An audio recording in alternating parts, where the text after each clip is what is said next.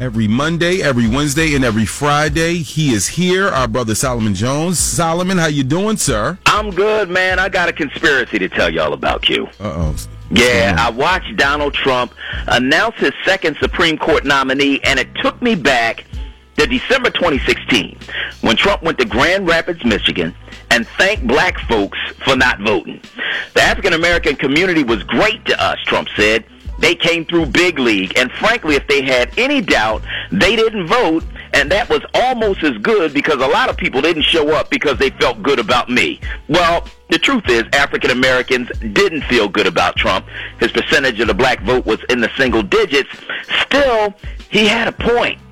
There was a drop-off in black voting in the 2016 election, partly because of voter suppression, partly because Hillary wasn't Barack, and partly because of the rise of black folks who claim they're too woke to vote. I've talked about these folks before.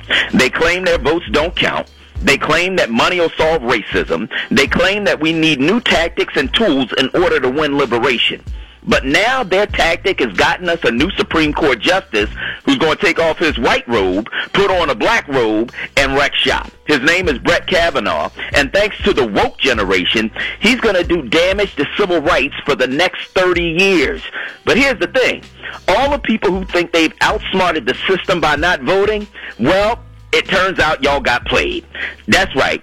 When Donald Trump thanked y'all for not voting, the Russians were laughing right along with him because guess what?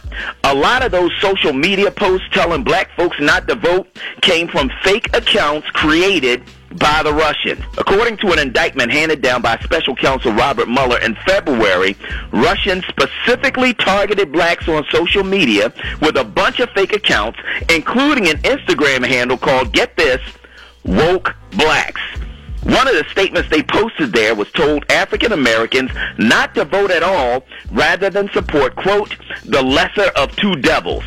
And while the woke crowd went along with it, thinking Raheem and them was running those accounts, Boris and Vladimir was back in Moscow laughing over shots of vodka. So I need to say this to all my brothers and sisters who claim you too woke to vote. In the words of DJ Khaled, congratulations, you played yourself. You played yourself because Trump wanted you to stay home. You played yourself because Raheem was really a Russian. You played yourself because the damage is just beginning. But if you want to be woke for real, if you want to stop getting played, if you want to turn this around, get down to the polls in November because just like I said the first time I came on this show, you ain't woke until you vote. That's deep right there. What is so, in your humble opinion, where do we go from here? Right? We can't change the Supreme Court. No, we can't. Does it look... a lot of people are saying that Donald Trump will get reelected because the economy is up, and we know that he had not a lot to do with the economy. But where do we go from here for the next 4 years?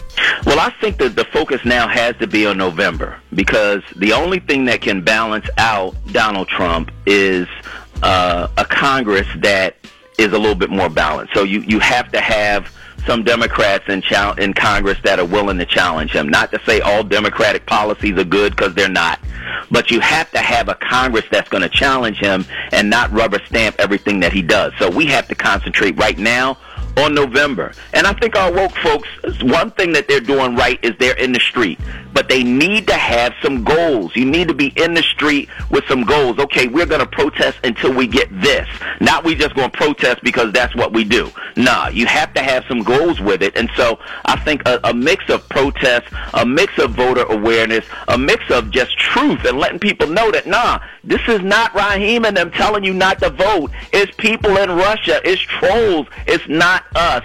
And when they do it, they're doing it to your detriment. Wow. We got to have some facts, man. Well, thank you, Solomon Jones.